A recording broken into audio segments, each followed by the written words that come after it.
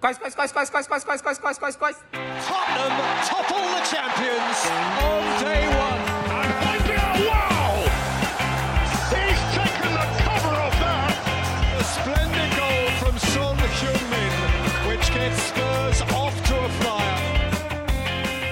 Hello and welcome to another episode of A Bit Spursy. I'm Barney. I'm Dan.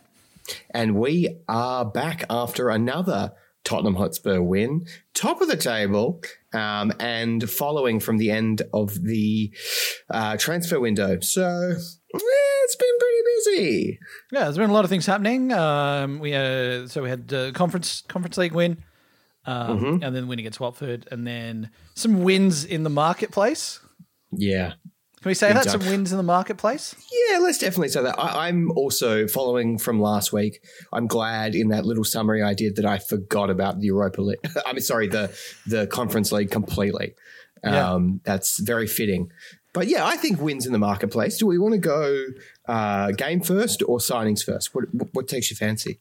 Maybe games. Because otherwise, to be completely honest, we're in Australia. And throughout transfer deadline day, that happens mostly into our evenings and late into our nights.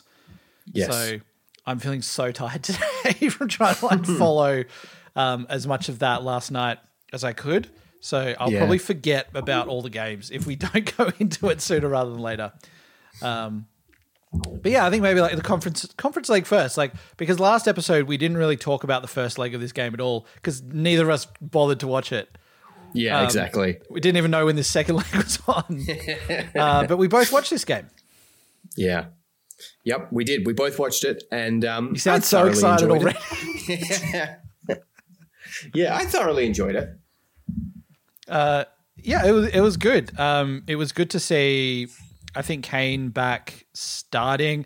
And he definitely had a different energy about him in this game than he did previously against Wolves, and I really feel that it was this happened after it was confirmed that he was staying and he wasn't going to be going anywhere, and he just seemed to have a bit more personality on the pitch again and when he was interacting with everyone else. So it was just good to see him back in amongst it. Yeah, yep, totally. I was ready for him to, in this game, kind of look like he was sulking or something. But thankfully, due to the quality of the opposition and his need to score goals, that wasn't the case. And it was really good to see him score 2 goals, despite the fact that every time after the goal, when it would zoom in on his face, my first thought was snake, traitor, Brutus, whatever. It was good. I mean, it was kind of hard to take anything from that game given the quality of the opposition. Having said that, they did beat us in the first leg anyway, so maybe there is something to be said. But I thought sort of the headline and most impressive part of the game was just watching our friend Brian Hill. King of the Hill. Look at him go. Yeah. This was the first time I'd really seen him at all. I didn't watch too many YouTube highlights when we signed him, because I've kind of also felt over the years that YouTube highlights can be so misleading, and also you might get to see some skills of a player, but at the same time they're playing in a different team, they're playing in a different system, playing against different opposition, all that sort of stuff. It's kind of nice to, I think, watch a player just, play for us, and that's the first time you're seeing them, because you kind of get to learn how they play as you're watching. You're not expecting them to already do these things that you've seen videos of, highlight packages in the past. We're like, well, who's going to beat 5 players and score 17 goals this game? Exactly. So it's kind of nice to just see him going kind of a bit blind on him and, be very, very pleasantly surprised. Yeah, well, I thought, we've made winger signings in the past, especially under Pochettino. We had Nkudu and Clinton and Jai, and they both had very impressive highlight reels on YouTube. And I hadn't watched any of Brian's, so I was really surprised, and I felt like he did more in this game than either of those two did the whole time they were at Spurs. And you can see that he's, like an unpolished gem kind of thing where There are certain aspects to his game that aren't fully developed yet, but if this is the base, that's pretty cool because he was pretty good. Oh, yeah, definitely. And, you see those arguments pop up where people going like, well, who was the opposition? And, he's a bit rough around the edges. And it's like, yeah, cool. Like, let's just enjoy the performance. Like, he's a young guy, like very young. And for first real game in, it's like, that was great. Like, to see him link up with Kane, like, I thought they had really nice chemistry there. And there were really a lot of nice little 1-2s and some moves. And obviously, Brian got the assist for Kane as well. I just thought it was really good. Like, he seems to be a really, like, direct, proactive player. Loves to get on the ball and just really get things happening. Which is kind of, I don't want to compare it too much because they're different players, obviously, but I feel it's like, I kind of wish Lo Celso would be a bit more like that. At times. Yeah. It's kind of like, I feel like Lo Celso just having that, I don't know, just a little bit more. It's not quite aggression, but I think it's just a bit more assertiveness going forward. It's. I think it's nice that we get players who can do that and actually look competent on the ball. They look competent dribbling, passing. It's not just a player who can do one thing. It looks like they could actually be a really solid player, across the board and who can adapt to like different systems that we play as well. Yeah, totally. The other thing was I thought Romero looked like everything I had hoped he would look like and more, with just charging out of defense to make tackles and, being so aggressive and such a strong presence. But watching him, I couldn't help but feel when he plays in the Premier League that we're going to go through this phase of him making these amazing interceptions or doing this amazing run mixed in with, why did he make that run? He's now let them through on goal. Or why did he do that tackle? Now they have a penalty. I think it's going to be very interesting to watch how that kind of plays out. Yeah, I think you're right. Like, I'm preparing myself for some teething issues with Romero and thinking like it might take him a bit of time to realize that, like, yeah, there's stuff that he may have gotten away with in Serie A, but he'd probably get, punished pretty badly here if you get, like, even if you're playing against like a Liverpool and you get a Mane, Salah, anyone like that, people who can run in behind and break very quickly. If he does charge forward and get caught out, because there were a couple of times in this game where he was like pressing their fullback. Yeah. And you're watching it, you're just like, what is going on here? But again, that sort of like, aggressiveness I think is good. And it also showed, I think, in his game that he had a couple of nice like long range just switches and that as well. And, he looked a bit more competent on the ball than I expected him to be. So, I mean, again, it's like, it's a debut in the Conference League, but I think overall, like, promising signs of a player who, as he kind of matures into the league, could be really good. Yeah, I completely agree. And I have to, if I want to be cruel, I also need to be kind. Harry Winks, he always looks $1 million against lower league opposition, and this game was no exception. He played some really great forward balls. And if this was the Harry Winks that played in the Premier League, I would be such a fan. But it's not. But I have to admit that he did have a really good game. I'm glad. I was actually wondering how you were going to treat Winks in this one, whether it was going to just be a blind, like, blindly ignoring his contribution. Like, I didn't really notice him, didn't save too much. But yeah, he did. He looked good. He was solid. He's a player who we still have that we haven't managed to offload. And yeah, look, if he's starting every week in the Premier League, then that's just not going to happen. Like, there's just no way that that's happening, no matter how impressed with him Nuno is. But if he's a player who can come in for some conference games and cup games and play like he did, then, that's a player who could have a useful role. And I think that even if that's just to allow, players like Skip, Højbjerg, anyone else who's sort of nailing down a first team spot to get a bit of rest, that to me is going to be a huge thing because, like, we've just notoriously in the past run players into the ground. Yes. Yeah. I have a hope that because of the system we've seen Nuno play with that midfield three of Delhi, Skip, and Højbjerg, they are all absolute tanks, right? And they run and they run and they run. They're very physical. They're a great, solid midfield. Maybe not the best at progressing the ball forward.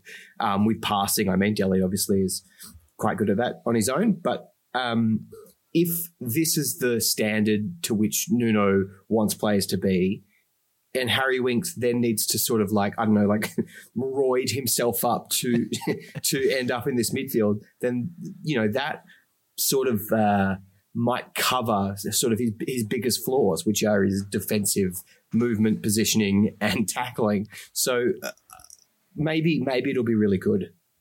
Yeah, well, it's interesting, I think, always when a new manager comes in to see which players respond positively to that and which respond not so well.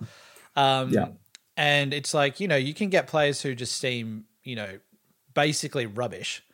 And then they have a change of management, change of system, change of, the environment changes quite significantly when that does happen.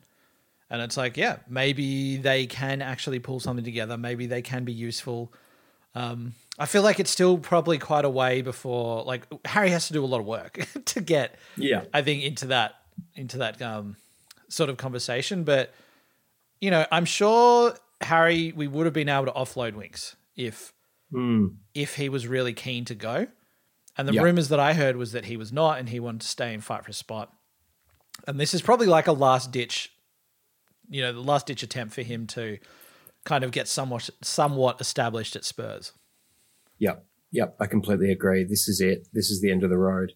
So we'll have to see, how it all plays out for him. And I just want to really make clear that I am in his corner. I do want him to do really well. It's just that everything he does makes me furious. So, I would be totally happy with him evolving into this, improving or changing the way he plays or whatever, and being useful for the team.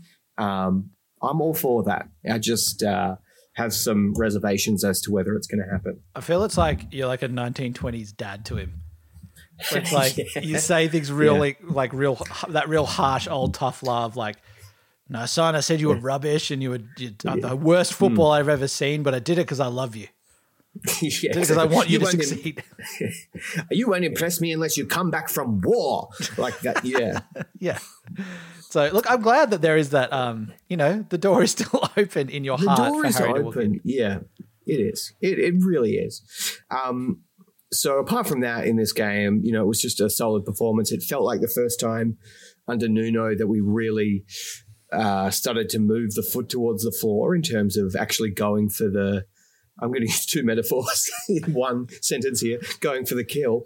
And then I found it really interesting because in the conference game, we switched to a 4-2-3-1 in the second half. And then I kind of figured that we would do a similar thing against Watford, but we didn't. We sort of played more, we were more reserved. And obviously we won, which was fantastic. But it wasn't as expansive or as aggressive as it was during the week. Yeah. I feel like, when we're playing a team that we're playing Pacos, we were we should be beating them. It's a very bad result if we lose this game, we don't go through. And it just felt we kind of put aside the first leg, which was a bit all right, cool. We're just trying out some rotation, getting some new players in. Had a little slip up there, and it just felt like this was a very professional performance to come in and go okay, no, let's stop playing games. Let's stop being silly. We'll win this game. Let's win this game comfortably and not really worry too much about it. Not get to the 89th minute. I think, what was it last season when we were trying to qualify for Europa? And I think maybe it was Ndombele scored something really late. And it was just ridiculous way to scrape through against a team we really should be beating. So yeah, I think it was a professional performance, but then compared to Watford, I mean, personally, watching the Watford game, I was never that worried about us not winning. But yeah, it definitely wasn't anywhere near as cohesive. And I've seen people say that we played badly, we played horrendously, we played this, that, and everything else. And and all that. And I don't really think that we played poorly. I think it's just that, every team in the Premier League it's a challenging game. There's no teams in the Premier League which are just going to like roll over and just let you walk all over them. They're all challenging games. So I think that's just going to happen, especially as we're adapting to this system, adapting to the new players in the squad. Like, there's going to be games that don't look as smooth and nice to the eye as other ones do. But, to me, it's just great that we're, getting some points early in the season and also not conceding with Dyer and Sanchez as our centre backs. Yeah, it's totally wild, to quote the show that's on Channel 10 or was on Channel 10 here in Australia. But yeah, I completely disagree with the we played bad.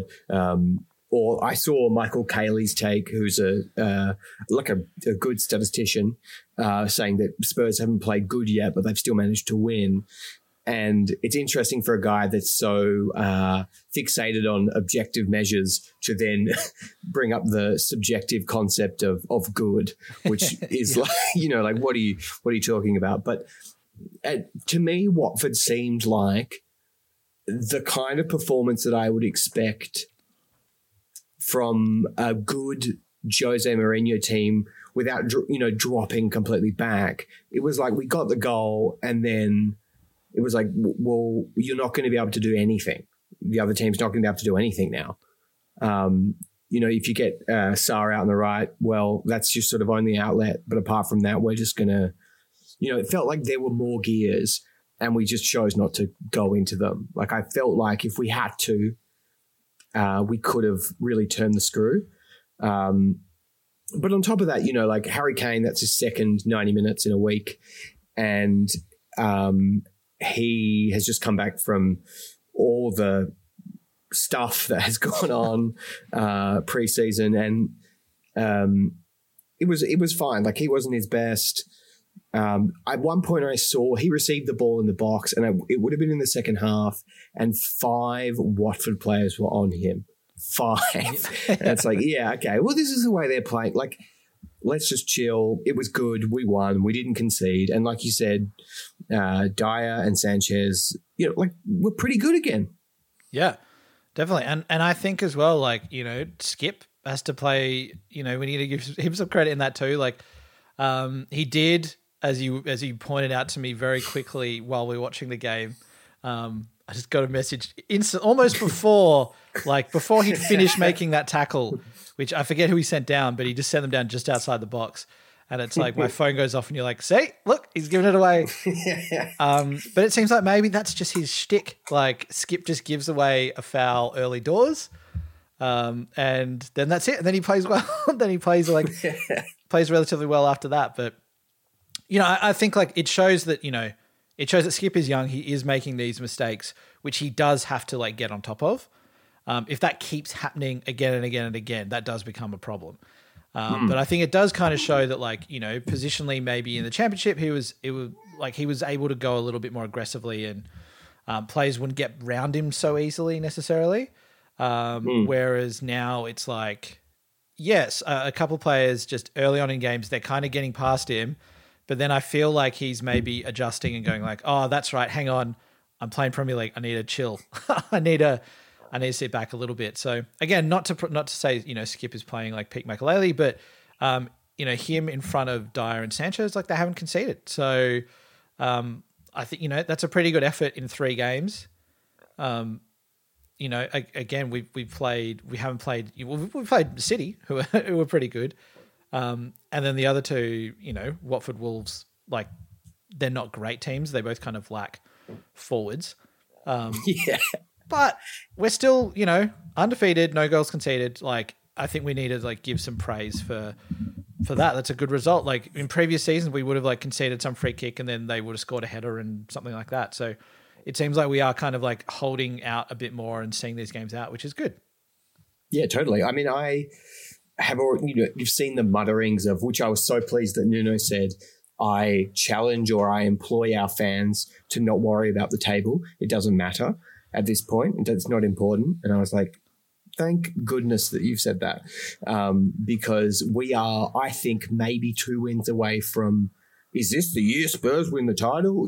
And then when we don't win it, because we won't, because we aren't run by oil giants, everyone will be like, Spurs fail again. It's like, no, you, the media, have done all of the work. Like, they've just played football. So, yeah, I hope that kind of continues, that or we just get to fly under the radar because Nuno's not a big name and it's not reported as much. And, 9 points is 9 points regardless of what, if we're second, third or fourth on the table after this many games, it's still 9 points. And we're going to drop 9 points eventually that we probably should have won. So, yeah, I think it's great. Yeah, look, I feel it's like, it seems like only Spurs fans at the moment can complain about winning 3 games on the trot, the first 3 opening games, which we haven't done. I think we haven't even done ever. And it's like, it feels like only our fans could start complaining about that, because it's just like, yeah, like we know the games haven't been perfect, and yeah, we've scored 3 goals in 3 games. It's not been open scoring either, but at the end of the day, like, they're good results. They're good early season results. Everyone's settling down. Players are still trying to get used to Nuno's system. New players are still coming into the team. There's so much happening. There's so much speculation about players leaving, our best player leaving, all this sort of stuff. So to get these results, I'm like, let's just celebrate something for once and just be happy. Like, we definitely are not going to go be singing from the rooftops, we're winning the league, we're winning the league.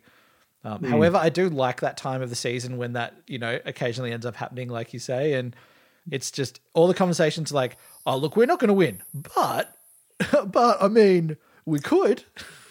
Yeah, and exactly. Then concoct these like ridiculous scenarios in which how we managed to sort of win the league. But I think it's just a good start, and like, can we just not enjoy the good start for what it is, and not have to sort of like, pick it apart, like, as if it's it feels like we're in Arsenal's position by the way that some people are talking. It's bananas. I think there's a way of looking at it. Like, take a screenshot. We're top of the league. It doesn't happen very often. Hold on to it. You don't need to then embarrass yourself by proclaiming we're going to win. You can just privately be like, this is awesome. How long is this going to last? I'm just going to appreciate it. Versus the complaining. Yeah, you'd assume that we were last and not scored any goals. And there's been this real shift, I feel, in the fan base from the tinfoil hat club, which I love, of us always being like, there's a conspiracy against us. And this, did you see that Frank Lampard was asked if he'd paid off the referee and he scratched his nose? That's a universal sign for yes. Like that's great. That's, we're still in our own corner then. We're still fighting for ourselves regardless of how bananas it is, versus this weird, which is sort of manifested during Mourinho, negative, constant negative appraisal of the team and their performances. And it's like, I have nothing bad to say at all about, obviously I'm not saying that what we've done so far is perfect, but no one's perfect. And I think what we've done so far has been enjoyable enough compared to, the last 18 months. So, just what is it? Hold on tightly and let go lightly. Is that right? I've never heard that, but I like it. Yeah. Yeah. I feel like it's been a case where, members of the families have been so used to complaining now for, probably the best part of a year or so. Whereas like now it's just constant complaints about everything. And then when something happens that is positive, it's just like we still need to find something else to complain about. So it's kind of like, oh, Daniel Levy does all himself. Oh, we need a director of football. Great, we get Paratici in. Oh, he's not a good director of football. We don't have a manager. We get Nuno in. Oh, he's not the right manager. We're going to play just like Mourinho. We need to get some players in this window. Great, we signed Serie A's best centre-back. We signed like a really great prospect from La Liga in Brian. We signed Emerson from Barcelona after he's been there for like 20 days. We make some good signings and then it's like, oh no, these aren't good. These aren't the right signings that we needed. There's no backup striker to Kane. There's no backup to Eriksen. And it's just like, we're not the same team that we were 5 years ago. Like, we're not playing the same system that had like Ericsson playing in behind. Like we've got to stop calling for like we still haven't replaced. And it's like we're a different team. We have a different coach playing a different system. Like, we don't need to replace Ericsson now. We don't need to keep harking back to that. Like, oh, we still haven't replaced like Modric. It's like, what? It's like, oh, we still haven't replaced Gascoigne. It's like, it's different now. Times have changed. And I just think that we just need to like sort of have a little bit more faith in the coaching staff and what they're doing. And also the recruitment team in Paratici and Hitchin and everyone else. But not to just blindly support them, but at least trust that like, okay, just because we think we need an Ericsson replacement, obviously that's not the highest priority for them. Cool. Let's go with that and let's see what they do. Yeah, totally. There's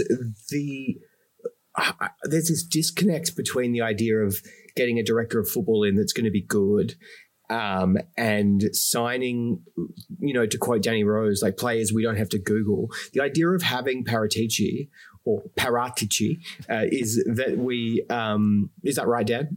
I know, yeah, that's right. Did that make your Italian blood sing? It did. I really should confirm with my mother how I'm supposed to say this, but I don't think she listens, so she's not going to hear it condemning my Italian on it. It would be great if we could get a soundbite of her saying it, and then every time we go to say it, we can just hit that, and then it's the perfect. Yeah, we get a little soundboard going, which is just that's the only thing on it. Just to make sure we get that right. That would be excellent. But yeah, there's this disconnect between director of football and signings, because the whole idea of having one is that we are not signing Joe Hart, for on a free to fill in it. We're going out and we're getting Galini, or we're getting Brian Hill, or I've blanked on the name of the player we have signed and sent back on loan. That's terrible. It doesn't. Sa. Yeah. We signed Sa. We signed Romero. Like, we sign Royale, Emerson Royale. Like, these are the signings you make when you have somebody that has a knowledge of the underlying statistics or underlying developmental cues to sort of show that this player is either going to be a great player for the team or an asset that's going to improve and we can sell. We don't get a director of football so that they can be like, I'm signing Cristiano Ronaldo, or and paying him through the nose, or like, oh God, I just wish we could get Griezmann. Like, that's not the idea. And it felt like to me, especially during yesterday's deadline day window, that there was a lot of like, this window's been terrible, blah, blah, blah. But like last year, the window was being reviewed as like, what a win, what the best window. Spurs have had the best window. And look at what, like, the season wasn't good. Like Reggie was a great signing. Bale chipped in with, it was romantic and scored a few goals. Højbjerg, the king. But it didn't result in us being this, like tour de force on the pitch. I don't know what you think about the rant concluded. No. Valid rant, because I think, like, look at last season. The only player we probably weren't that familiar with would have been Vinicius from everyone that we kind of brought in. And I 100% agree with you. It's like, why would we have a director of football to just bring in players that we personally know when, we follow football quite intently. We follow it enough to want to do a podcast every week and like spend hours watching games, but we don't know ins and outs of all the other leagues and all the players going on. So I just find it so close-minded to be like, I haven't heard of this player, so therefore they must be crap. I want a big name signing. Mm-hmm. And to me, it's just kind of like if I said, oh, Barney, have you seen any good movies lately? And you go, oh yeah, I saw this one called blah, blah, blah. And then I'm like, nah, I haven't heard of it. Nah, rubbish. You'd be like, no, it's actually really good. Give it a chance. Like, it's not bad. Nah. What's The Rock been in lately? Yeah. And it just feels like that's the equivalent of our fan base at the moment, that we just want The Rock. We just want Dwayne Johnson in every signing. And it's like, sometimes, you get a little indie budget film that like ends up just making waves. I've committed too far into this like metaphor. Keep on going. I think. But, go deeper. But yeah, the indie film. It might win just a regional, film award, or it could make its way to the Oscars and win and take the top gong. So and top gong. So I guess it's like I guess what I'm trying to say overall is I'm happy with the transfer business that we've done, and I think like based on the initial signs, like it's too early for us to judge how good the window is, but we can be like, yeah, cool, we're excited about this, and let's see what they can do with it. Again, that argument floats around. It's like we haven't replaced Bale, we haven't replaced Vinicius, and it's like, great, yeah, look, they did chip in with some goals here, but at the same time, this is a different system, different manager, like different squad now, because that is starting to change. The age is coming down. We're getting rid of some of the older players. We cleared out older players, which I thought you wouldn't be able to sell.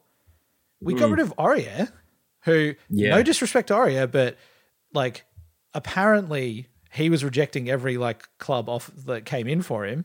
And so we're like, well, if that's the case, let's pay out your contract and goodbye.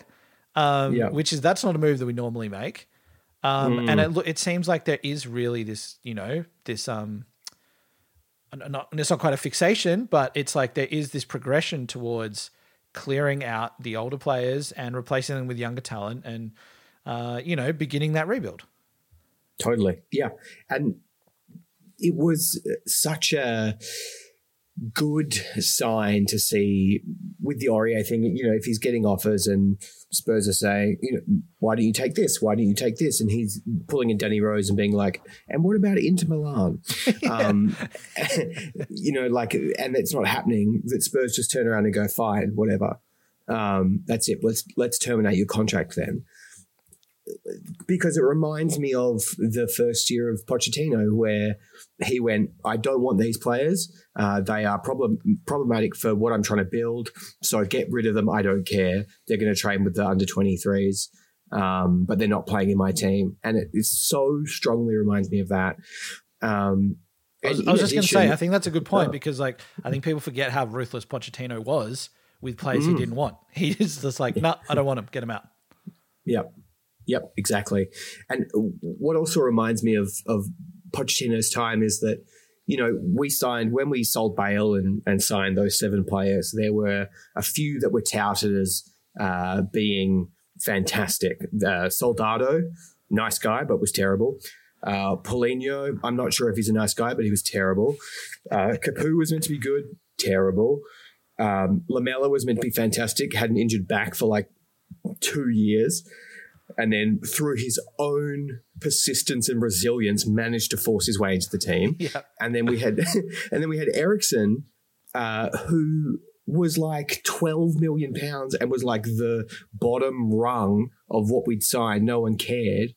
And he turns into Christian Eriksen that we all know. Like, we don't know. And maybe I'll have to eat my words, and every signing we've made this window is terrible. But it doesn't mean that we should be writing them off now. I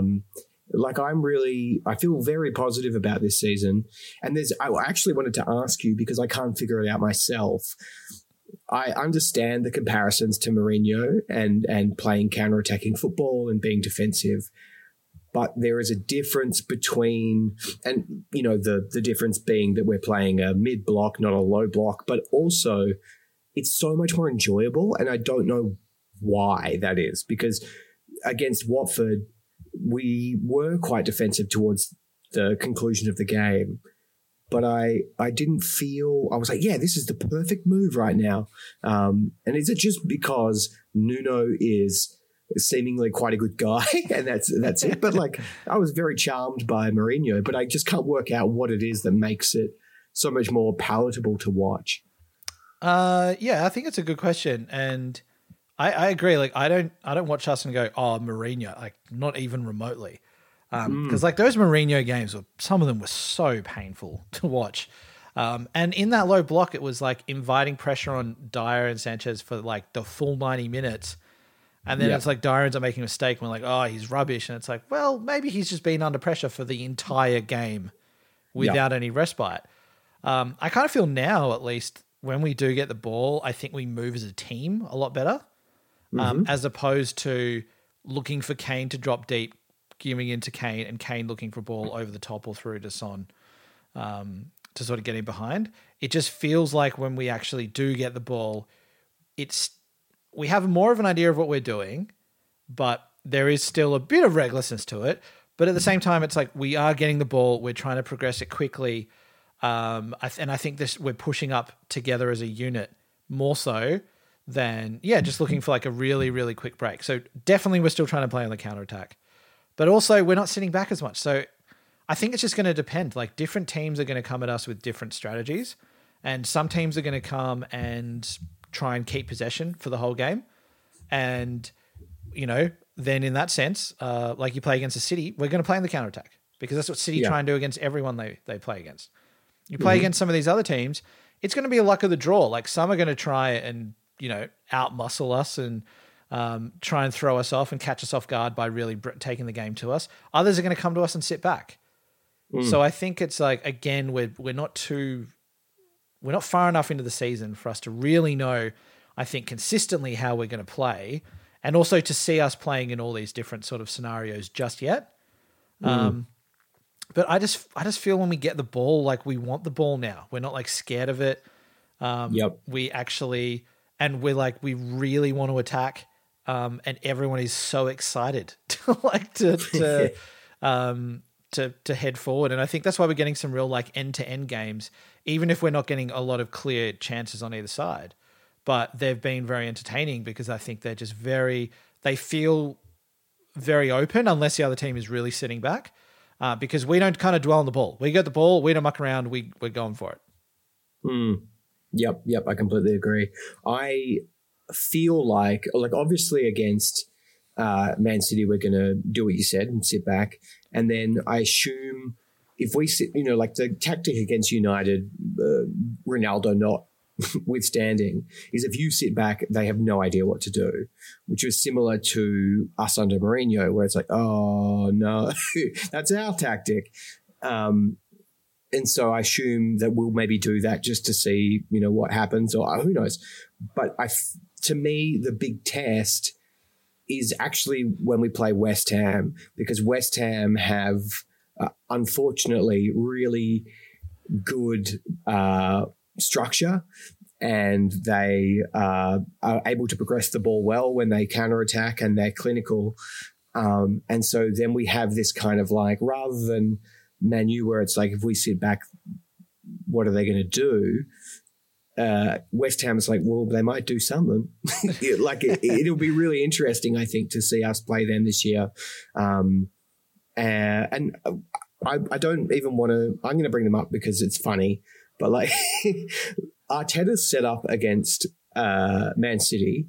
I've set up my teams on FIFA better than how he set up that team. It was unbelievable how bad it was. And I'm so excited to see, like them having a crap year probably means they beat us in both derbies or something stupid. But what happens from here? Because to me, they are so bad, and set up so badly that I can't see how they're going to finish. I don't think they'll get relegated, but how are they going to finish in the top half? Like, it's so fascinating to watch this club just completely disintegrate. Trust the process. Yeah. Trust the process. yeah, trust the process. I feel like it's the biggest losing mentality statement ever to just be like, trust the process. When you're bottom of the league, not scoring any goals, conceding 9 in 3 games, and to still be going like, trust the process. Like, I feel like if you were kind of mid-table, and if Arsenal were mid-table and they were going like, yeah, trust the process, you'd be like, okay, fair. Like, if you want to trust that process, fine. Like you had Darren Bent, I think, was on like TalkSport or something, and which is never a good reference for what what a good comment is. But I think he was banging on about, because he's an open Arsenal fan, and he was just banging on about like how great a coach Arteta is, and Arteta's better than Pochettino, and all this sort of stuff. And you just look at it, and you're just like, what is going on at that club? It's an absolute mess. And you look at our transfer window compared to theirs and the sort of moves that they've done. Like, by all accounts, we were in for Tomiyasu, And then we go, oh, hang on.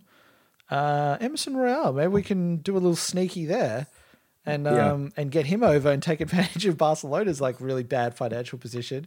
And then we go, okay, cool. We don't need Tomiyasu. We're going to go for Royale.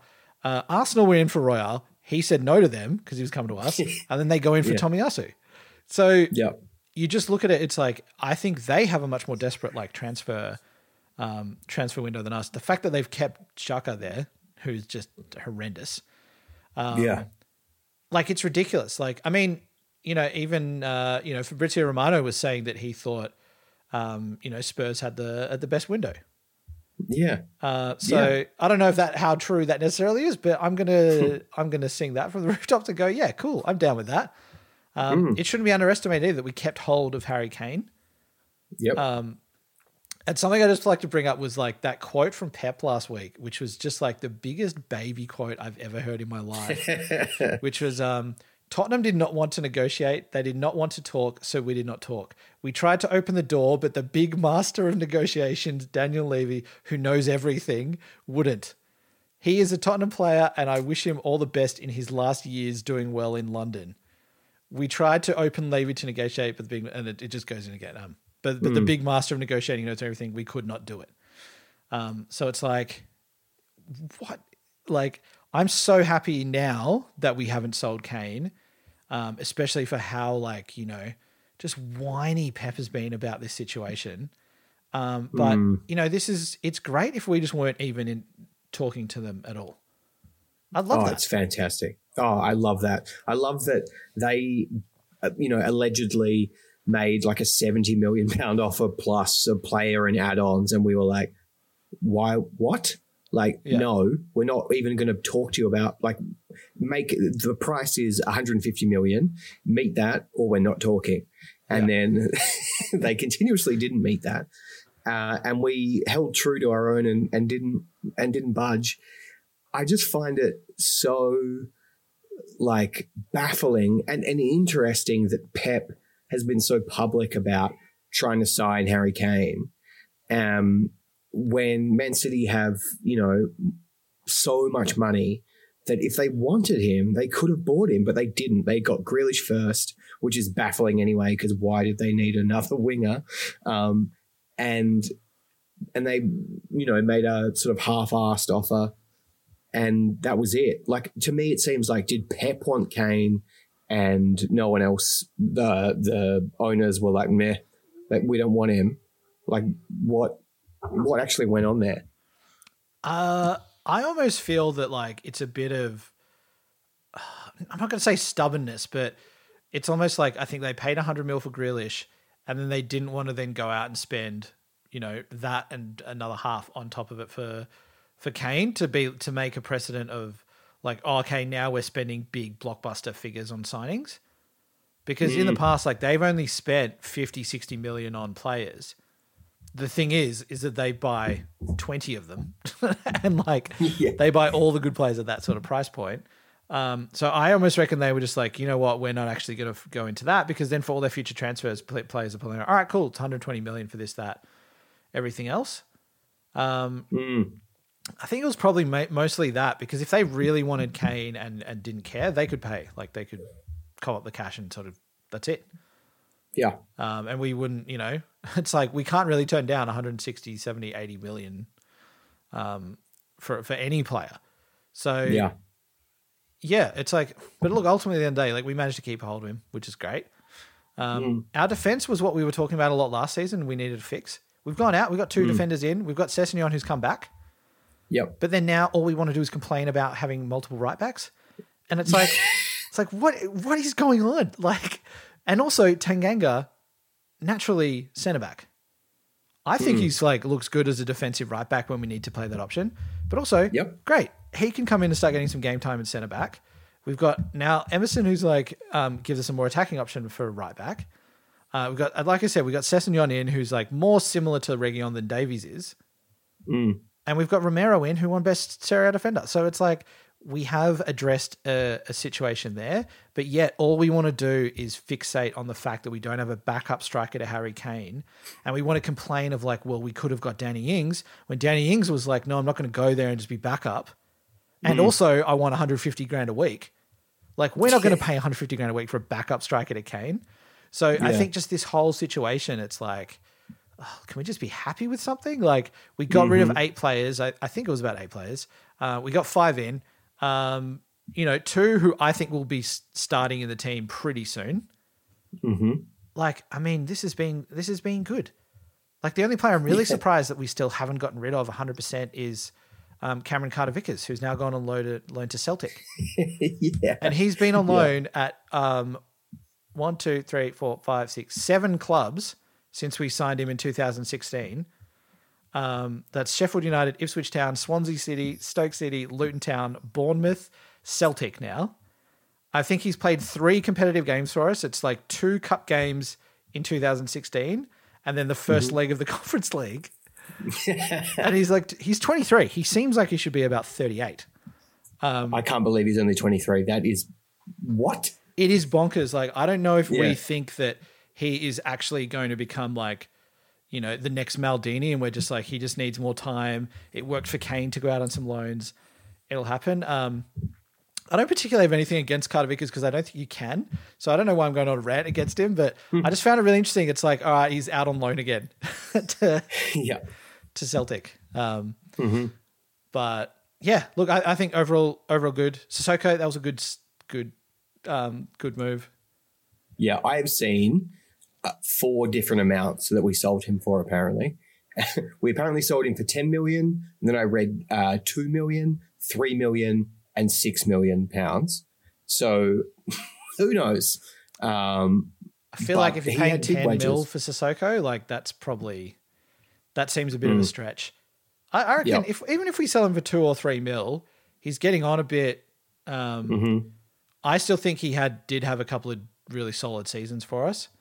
I'm not in the camp who's like, oh, Sissoko's the worst player we've ever had. Like, I find those arguments absolutely atrociously ridiculous.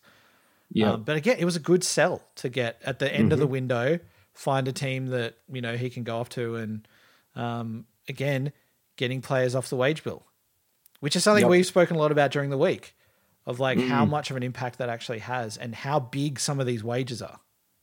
I had no idea until you messaged me and told me about the actual cost of having some of these players, still on the wage bill when we're not playing them. It is astronomical.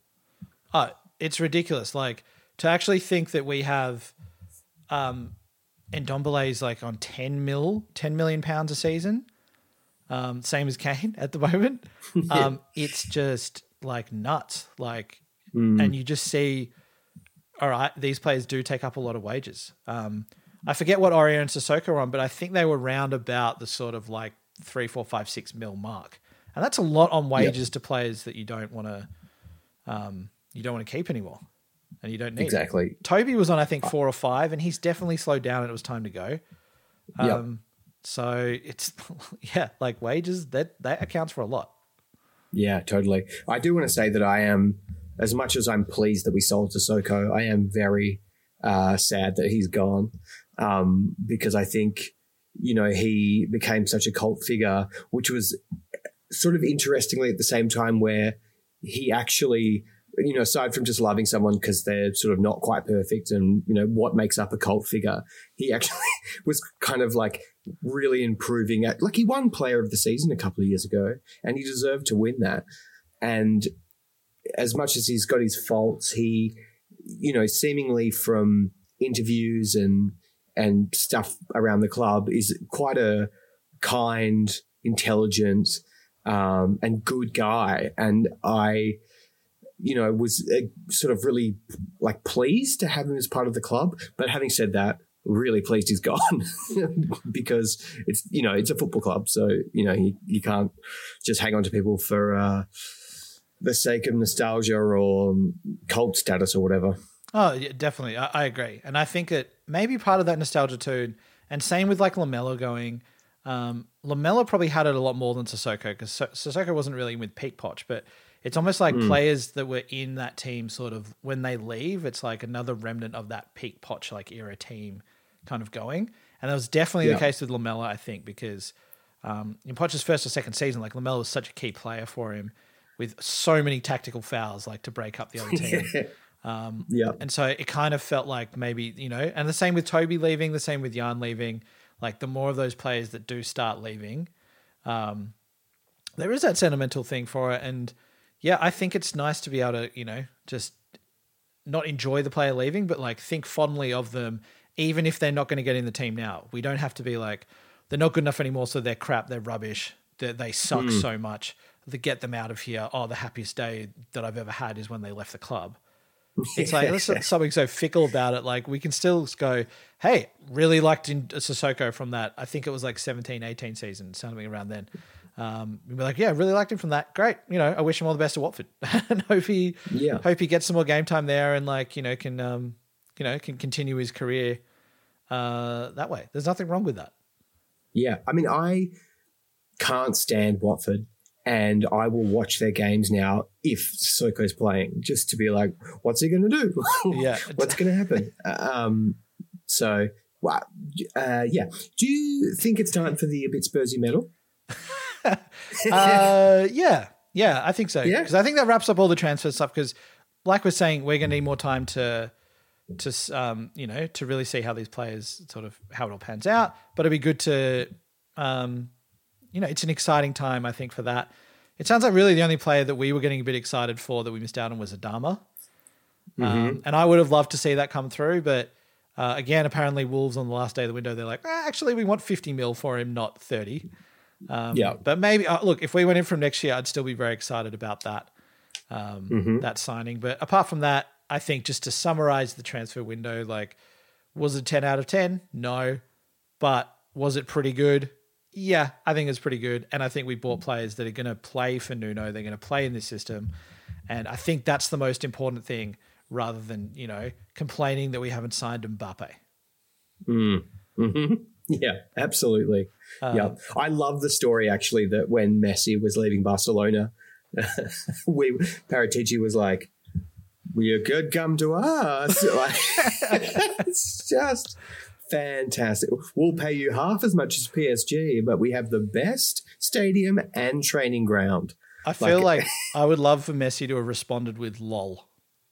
Oh, like that's the only response he could give for that. But also, screw Messi. Who cares about him? Like, PSG sucks so much.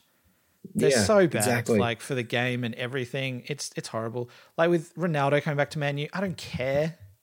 It's like, like let's get over that. I'm so just over these big sort of superstar sort of signings getting all the attention, and then because it makes us feel like we need that. Like, oh, we didn't sign a Grealish, we didn't sign a Ronaldo, we didn't sign a Sancho, any of these. We didn't sign a Lukaku, all that sort of stuff. And it's like, you don't need to do it. It's bad for the game for players to be worth that much and be sell that much. But look, I feel like I could rant about that for a very long time. So yeah, a bit Spursy medal. Well, I just want to say, actually, I want to rant so badly, but I'm going to keep it very short, that it's so fascinating to me when people they're like, I like Ronaldo, or I like Messi. Well, Messi's better. It's like, what? Like, they're both really good. Like, let's just leave it at that. And they both also have very questionable personal lives. So, like, let's not worship them like gods. I'm interested to see how it goes for Ronaldo at Man U, because I feel like it might be a ticking time bomb, because I do not think that Ole is going to be able to control Ronaldo. And that's going to be so interesting to watch. And then also Cavani, who's a, big deal, is now, like, how far down the pecking order is he? Anyway, it's going to be super fascinating. The idea of having the two best players in the world is so boring. Teams are so much more exciting. Bit Spursy medal. Bit Spursy medal, of course. Yeah. Okay, so Bit Spursy medal. I feel like for the Conference League, we'll wait until we get into the group stages. Yeah, sounds good. I think that's good. Because this game kind of feels like we didn't do the first game, we can't do this game. Like, we got to play by the same 2-leg rule that everyone else does. So for that, against Watford. Yes. Would you like to go? Yeah, sure. I will definitely go. I find it hard. I felt like the team performance was good. And so I find it difficult to kind of separate out individual players. But I'm going to give 3 to Reggie because I feel like it wasn't celebrated how well he actually did in his role of needing to add to the attack and then cover Sarr, who is their only good their best player and their only good attacking outlet. So 3 to him. Well done.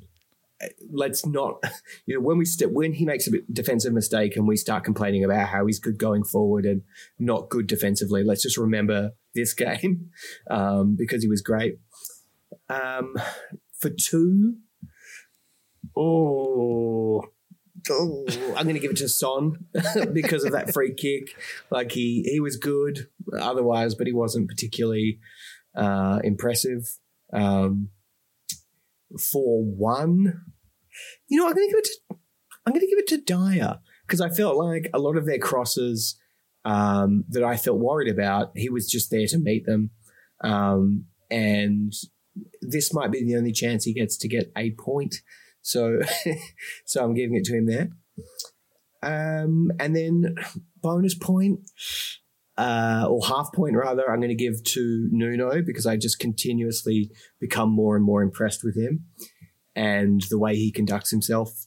And I was really impressed with his performance in the press conference when the journalists were sort of hounding him to find out whether our South American players were going back to play international football.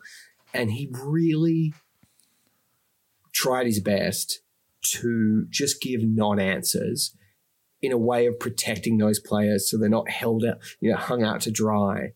So yeah, I thought that was great. Yeah. And just on that note, I don't know why we're still doing international football at this stage. It seems ridiculous. And especially if players have to go away and then quarantine. And then it's like, oh no, but I think that, I think Lo Celso and Romero can quarantine somewhere else in France, or they can quarantine somewhere else, which means it's a shorter quarantine. What's going on? I just don't think we need these games. We don't need these players traveling.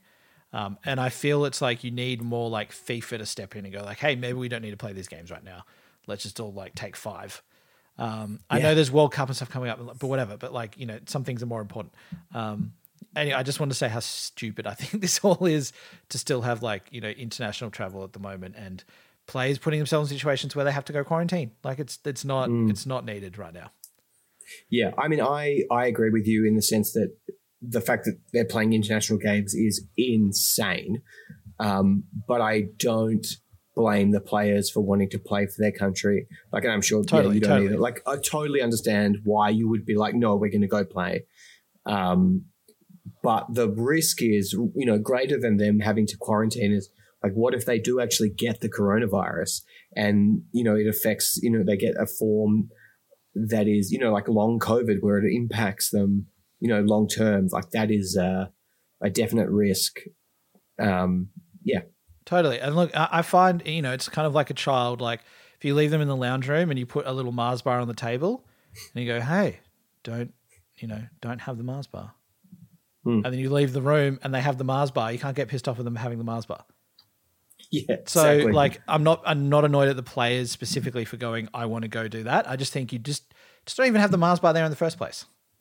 Yeah, totally. You've kind of described the marshmallow test. I was thinking, I was going to say marshmallow, but I wanted to differentiate it from the marshmallow test. Yeah. But it's exactly the same thing. But they could maybe do that. They could be like, Romero, Lo Celso, you could go on international duty, but if you don't go, we'll give you double international duty later on. And then they'd be like, what is that even? I was like, what? Yeah. Do you know? Well, we're going to leave the room now. So we don't even understand that, well, we're just going to leave, see what you do. To which they call us idiots and they just take international duty. And they go on a private jet and they put up a photo of hey, we're off to international duty. That was kind of a bit of a screw you to everyone of we're going to do this. Goodbye. Yeah. Well, I mean, I like that. Footballers have such limited agency. Even in imagine if you worked at a company and another company was like, you can come work with us. And you're like, that's much better for me. I'd rather work there. And then your current company went, no. Yeah. No, they're not going. Like, no, but I hate it here. No, too bad. Like that is, in terms of like rights for workers, horrendous, regardless of how much money you make. Oh yeah, totally. No, definitely. They are treated like commodities, and yeah, like look, I think it's more just annoying that like a player like Lo Celso and a player like Romero, like Romero is someone who's new, Lo Celso who's someone who's seems to always be coming back from injury, and it's like we would really do well for them to be, I think, be at the club now, be getting like match fit, working on all that, and kind of getting to a spot where they can start playing like some serious minutes for us. Yeah. Actually, one thing I just quickly want to touch on, and I know that we're middle of a bit Spursy middle, but before I forget, Ndombele was, I think, the really weird one that we all thought he was possibly going to try and be sold, but I think we knew that no one would pay the money for him, and no one would really want to be taking on his wages either. So just very quickly, I think like I really hope that now this means that Nuno and Ndombele have a sounds weird to say one person's first name and the other person's last name. Yeah. Nuno and Tanguy will sit down, have a conversation, and we'll see how we can get something out of Ndombele this season. Because if we can get him, back in the team, like, wowee, like he's such a player. So I just think the last thing from the transfer window stuff would be that. Yeah, I really hope that this means that we get a chance of getting something out of Ndombele this season. Yep, totally agree. Are you ready for your votes? I'm ready for my votes. Yep, I'm ready for my votes. Okay. Cool. So there's been so much that's happened in the last 24 hours with the transfer window that I've kind of forgotten most of the game. So 3 votes I'm going to give to Højbjerg. Great. So I think for him, basically, I watched a little highlights compilation of him yesterday, and it reminded me of he did put in a lot during the game, and he actually had some really lovely passes as well. Yeah, and I just think he might not always be getting player of the game like everywhere else, or king of the match, or whatever it is. But I just feel like he's a real bit of glue in the middle of the team that. Even if he's not playing incredibly, he's so vital for us to be. He's so vital in there, and he gives us that real leadership amongst the other midfielders. Because I know Delhi seems so focused at the moment, which I love. But he's not like a leader in the team. You've got Skip playing next to him, and Skip's so young that he will need someone to to sort of not look after him, but to really sort of get him going and do that. And I just think Højbjerg is our leader, and I think that overall he had a pretty solid game. And just a bit of a Højbjerg appreciation vote for 3 points there. I'm so pleased I've been trying to hold back so that I don't just give him 3-2-1. So I'm really glad you've given him the 3.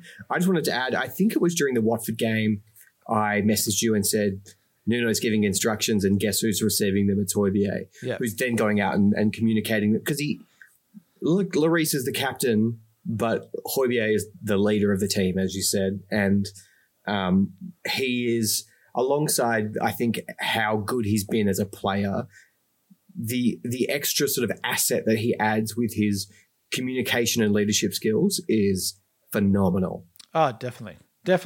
Yeah. And you can see he's always so keen to be there. He gives it everything. He gives absolutely everything he has. We keep calling him our Viking. I find that a bit weird, to be honest. Something just doesn't feel right about that. Just any time a photo goes up, Spurs social media admin is always just our Viking. And it's just well, I don't know. I don't know enough history about the Vikings and whether that's something that in Denmark, they're really proud. Yeah, we call, maybe it is. Maybe on the streets, they're we call everyone who's cool a Viking and doing that. Yeah. Or whether it's no, we don't call people Vikings here because they did some bad things. So, but anyway, to Højbjerg. Yeah, it's also so interesting that the English, who are so responsible for demonizing the Vikings and inventing these horned helmets so they look like the devil, are now using it to refer to one of our players who's playing in England. Yeah. Fascinating. Anyway. It's just he's battling really hard. He's Danny. Oh, he must be Viking.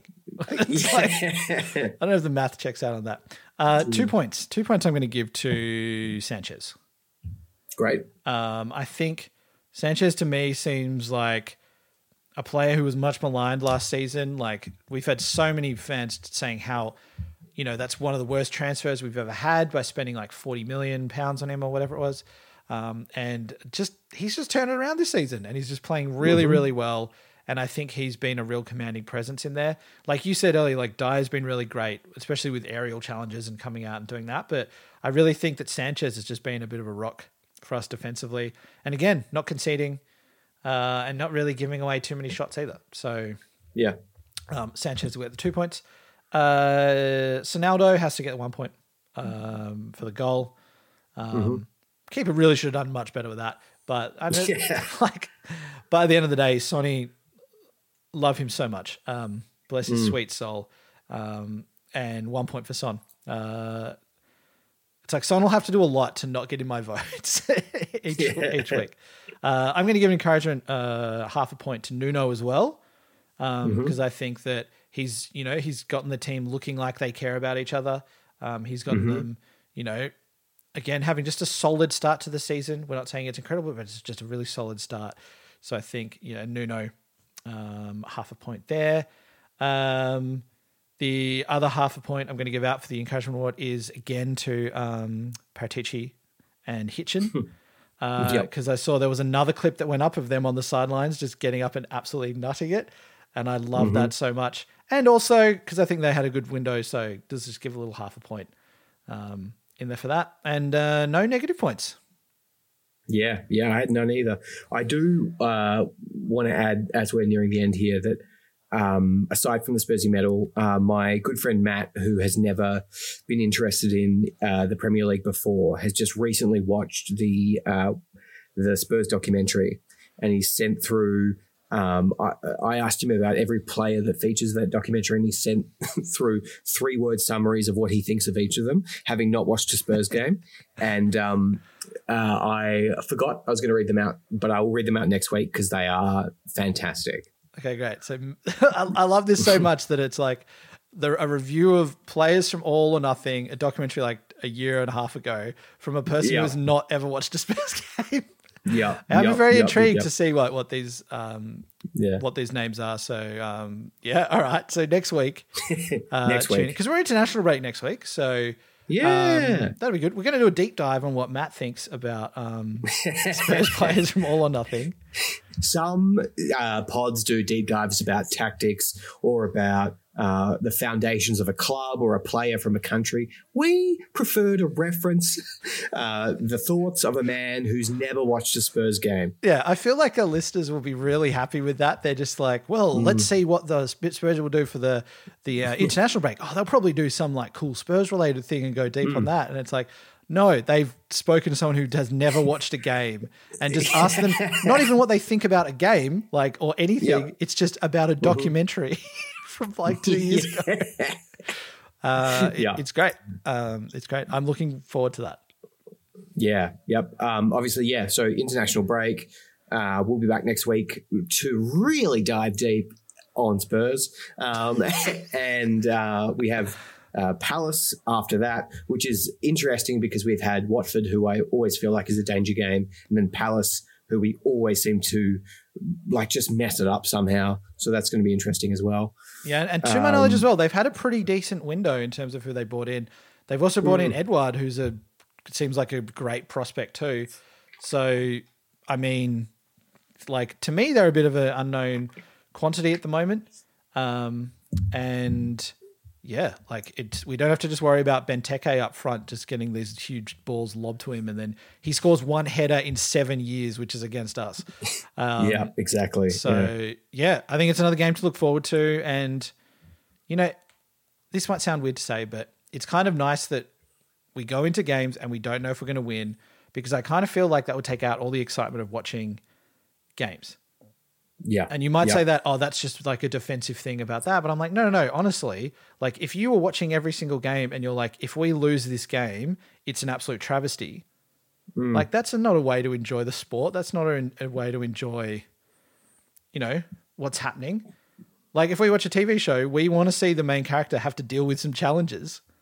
Exactly. And we know we're not watching it going, oh, they're just going to win everything all the time. We're like, oh, something's going to go down.